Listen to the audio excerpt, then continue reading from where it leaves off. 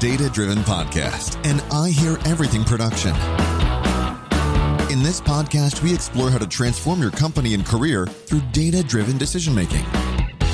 Want to become a data storytelling aficionado? Then sit back, relax, and get ready to unlock the true potential of your data. Here's the host of the Data-Driven Podcast, Dominic Bohan. Welcome to the Data-Driven Podcast, where we dive deep into getting more value from our business data. Whether you're a data professional, leader, or just curious about developing data skills, the Data-Driven Podcast is here to guide you along your journey. I'm your host and the co-founder of Story IQ, Dominic Bohan. So today, Victoria and I will discuss why data-driven SaaS product development is so different from consumer products. Description about the different SaaS models. There are two different types of SaaS. There are multiple different SaaS business models, but there are two really are popular. One is more popular now, consumption-based. You pay as you go. This is as if you are using the electricity. You only paid by single rate card of what you consumed. There's many different ways you can be charged, right? For example, if you're using OpenAR, you're being charged by the tokens, right? The token itself has some calculation into it. But the second way of doing things is you buy what we call license. And this is also existing in the B2C world. You buy license that give you entitlement to certain credits of using things. So if you're thinking about consumer world and you're buying, let's say you and I go to online and we start buying Christmas gift and we start going through the order flow. And if the order flow really is bad, what we do as consumers, we probably will just abandon the shopping cart and do our shopping somewhere else, right? So the feedback loop of a bad product experiences in the consumer world is almost instant. It's very easy to detect. But if you are in a SaaS world and you're license-based product, you sign a license contract. It holds valid for a certain period of time. So during this period of time, if you had bad product experiences, it doesn't reflect on the revenue side of things. Your contract is already in place. So as analysts, when we are thinking about bad user experience today, we need to really imagine the future. How is this going to impact long-term customer loyalty? The same thing with great user experiences. We have a great user experiences. How do we build upon that great experiences and providing the customer even more delightful experiences on better and more products for them to consume. So I think this is what we mean by delayed ROI in a SaaS business that is license-based. So you've talked a little bit about the different licensing models that SaaS companies use, consumption-based, based on things like transactions, tokens, data usage, versus license-based. And when it's license-based, we've got a particular delay in the signal where the client can see the ROI of the product and we can see what's happening. Can you tell us about why there is that delay and how we can be data-driven in anticipating what the data is going to tell us and making smart decisions? Yes. So if we are a consumer ourselves, oftentimes our product experience directly influence the next thing we do in the consumer product. For example, if we are ordering a product from online marketplace, if we are really bothered about the order flow, we most likely abandon the cart and take our business everywhere. So it's instant and it's very trackable and it's very much easy to analyze.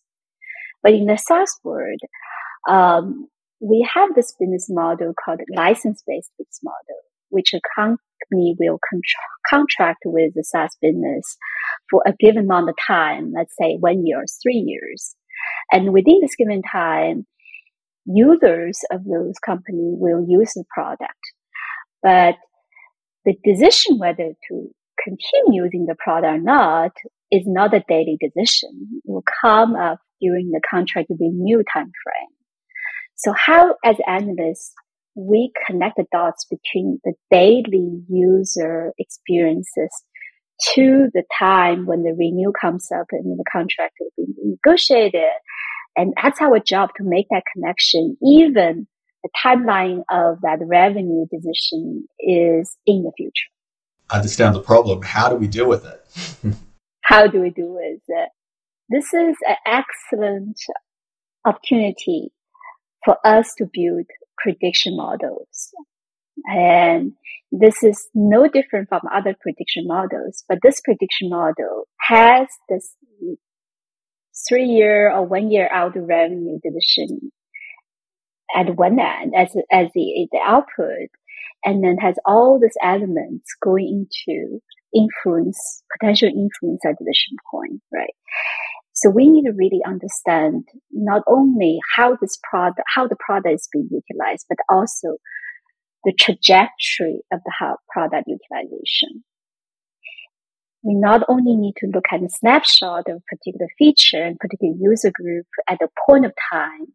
We need to follow them, and we need to create that trend line to know, are they increasing usage in some areas? Are they decreasing usage somewhere? Are they swapping out the product? What they're doing in the product?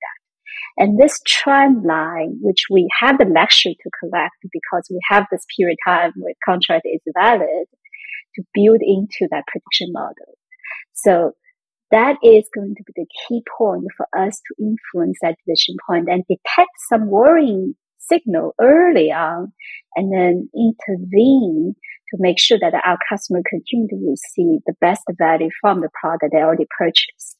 Now, that sounds tricky, right? Because we can track usage and we can start to see a trend line form. Maybe we've tracked the first few months of data.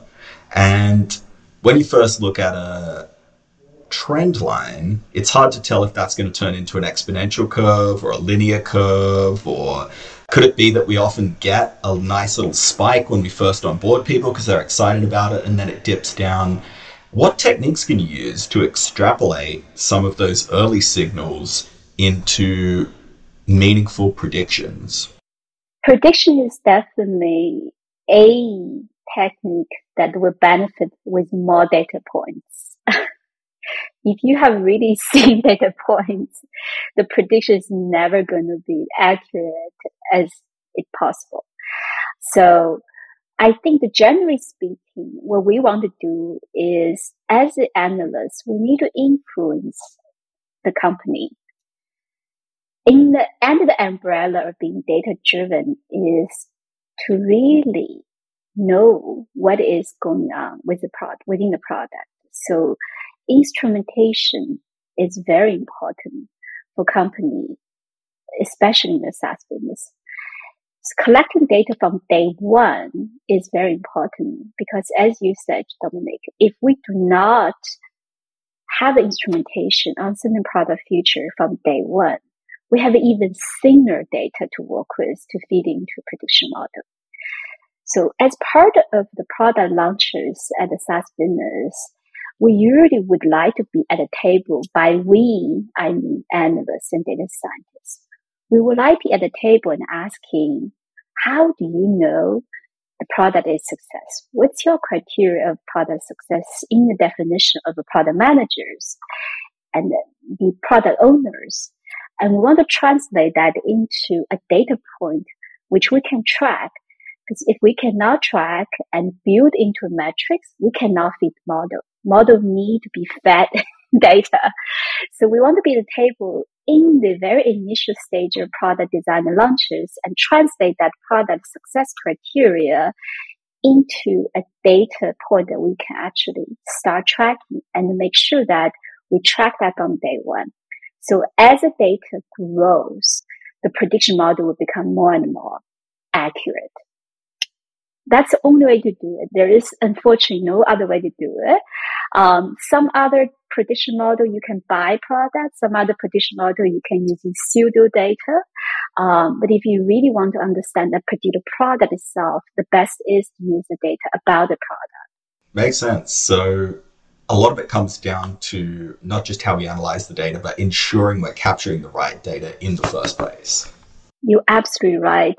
When we are looking at a job description of a data analyst and data scientist, right? And I wrote a lot of job requirements, so we'll know. And you're often looking at requiring technical skills, SQL or Python, so on and so forth.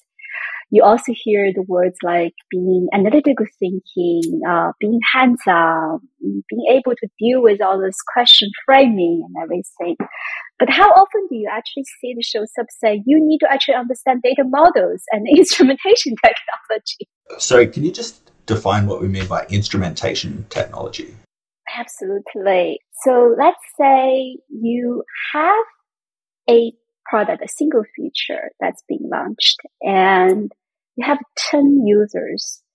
And let's just say the single feature is a button, right? There's 10 users click on a button. What do you want to know? You want to know there are 10 different users click on the same button, right? That's instrumentation. Certain technical code could tell you and turning that into 10 button clicks into data point in your data warehouse. Okay, got it. So it's turning actions, the things we actually want to measure, into data points. Okay, thank you. Into a data point. Exactly. So what's more fascinating is, let's say the button 5 people clicked is in the car. The other 5 button people clicked is sitting on a fridge somewhere. You start adding the contextual information, which makes that button click probably behavior different. So not only now you need to actually understanding the button being clicked, you also understand the contextual information of where the button being clicked. All right. So you started adding more things into your instrumentation. And then you're getting some other fascinating point, which is definitely going to be guided by a lot of compliances, security, and other legal guidances about who clicked the button. Right. So all this information connected to give you more and more rich information about the product, true product experiences, and help to driving the right kind of decision making.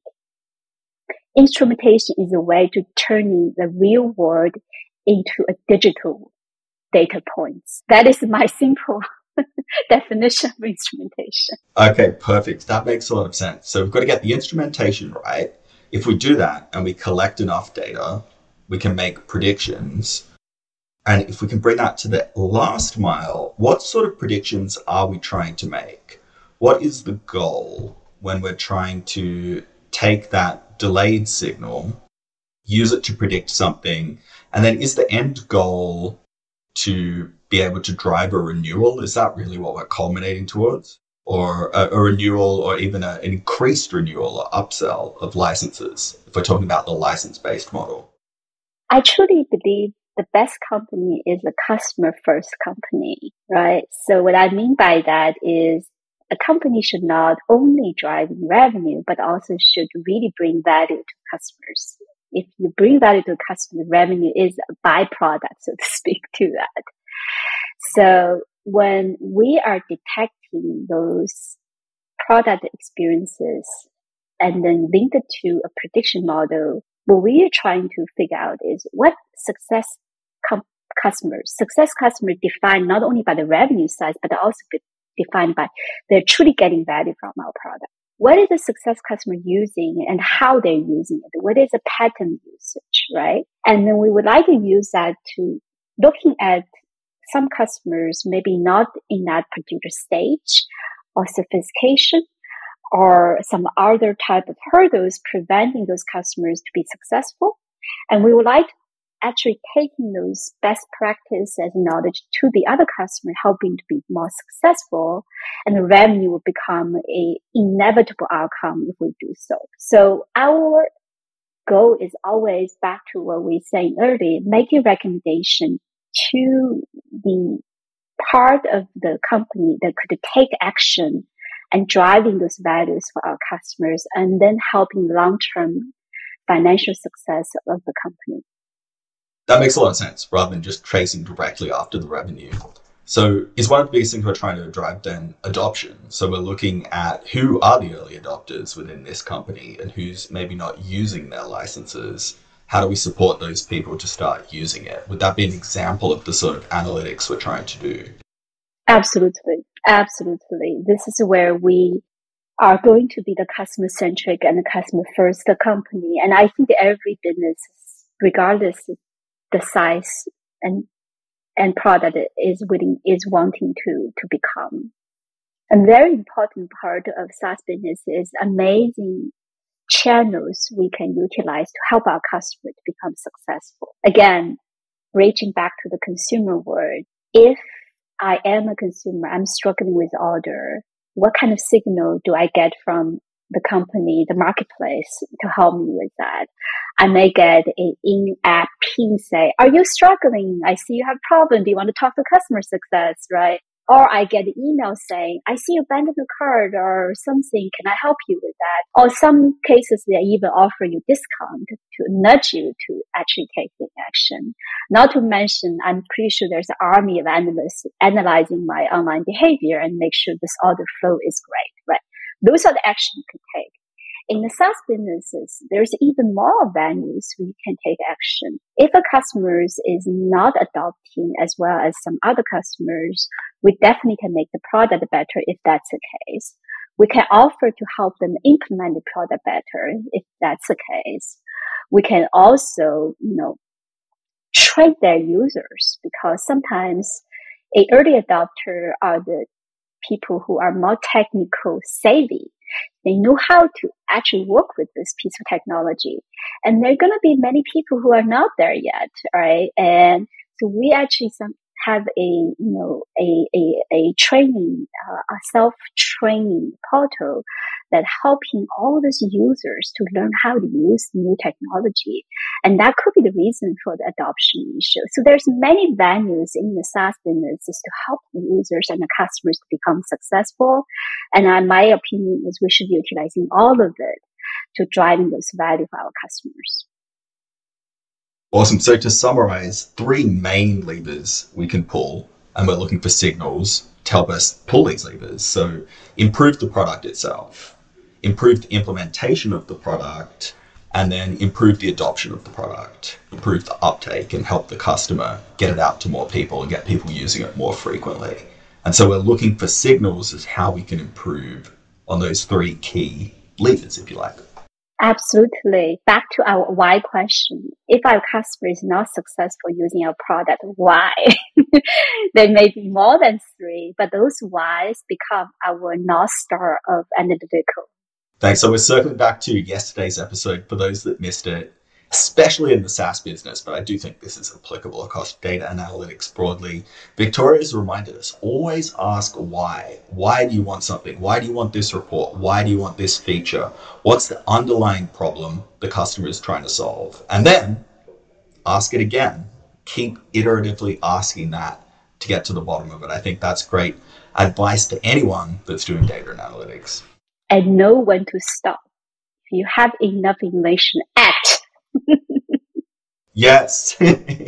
Okay. So we don't turn our data and analytics work into philosophy. We don't keep going to the level of why do I exist? Why does the universe exist? We stop at a practical level.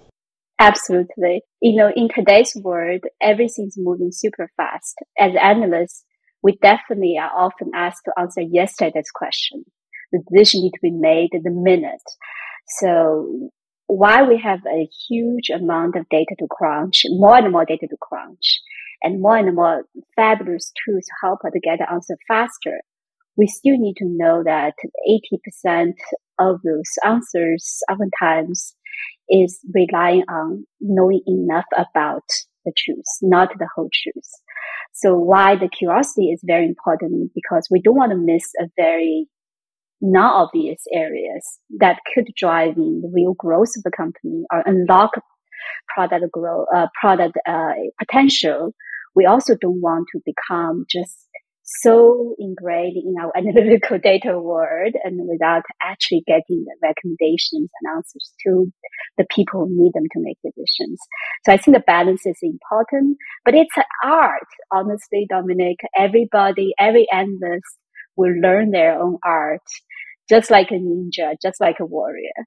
And that's a great way of putting it. And that ties back to something you mentioned in the first episode, which is we're not shooting for perfection here. In fact, we can't ever get the perfect answer to any question that we're 100% certain of. Sometimes good enough is okay.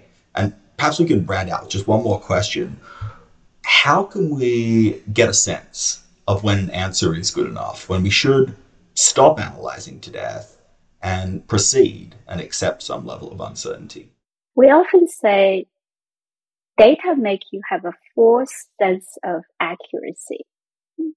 As if you have a data points, you kind of know this will happen.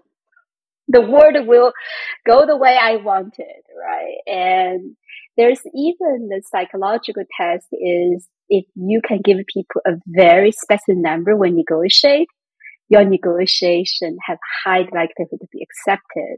So instead of saying, Dominic, I'll pay you $400 for the table, I would say, Dominic, I'll pay you $432 for the table. It sounds more accurate, right? So I think. Right. It sounds like you know what you're talking about. Like you've put some effort into calculating it. I know what I'm talking about, right? Exactly. So I would say is nobody knows. Sometimes we need to have really good intuition as well to say, I've looked at the data. This gives me enough confidence that we should actually experiment this method. Let's experiment, test out and see works. If it doesn't work, let's shifting the gear and do something else. We can do this today with all the technical platform that we currently build our product on, right? And so having enough data and experiment and admit a mistake very early, but also be patient with success. Sometimes success doesn't show up next day. I think all those things become a part of running businesses, and the data analytics team are not so different. Is we are partner of running this business together, and we will offer the good enough information and experiment and measure it and come back and try it again. Thanks. If I could really try and summarize that, it's all valuable advice, but to really simplify it, are we saying data analytics people are no different from anyone else? Anyone else, you go hire a plumber to come and fix your bathroom. You don't expect them to have a perfect answer. You're going to rely on their expertise built up from years of experience, and there is an element of gut feel. And so data scientists, data analysts are no different. Data is not a magical tool that's going to give them a perfect answer or make them an oracle. They're using data, they're using modeling techniques, but they're also using intuition, common sense, creativity, and critical thinking. You're absolutely right. You mentioned one really great word there is creative. I heard this saying a long time ago, the best software engineers are very creative. And when I heard this term, I don't understand it. Like, you're coders. How could you be creative? The same thing with base analysts and data scientists. We are creative profession as well. Thanks. I absolutely agree. I think that's a perfect way to round out. So thank you for joining us again on the Data Driven podcast and for sharing so many useful and practical insights for us today. Happy analyzing, everyone. Thanks, Victoria.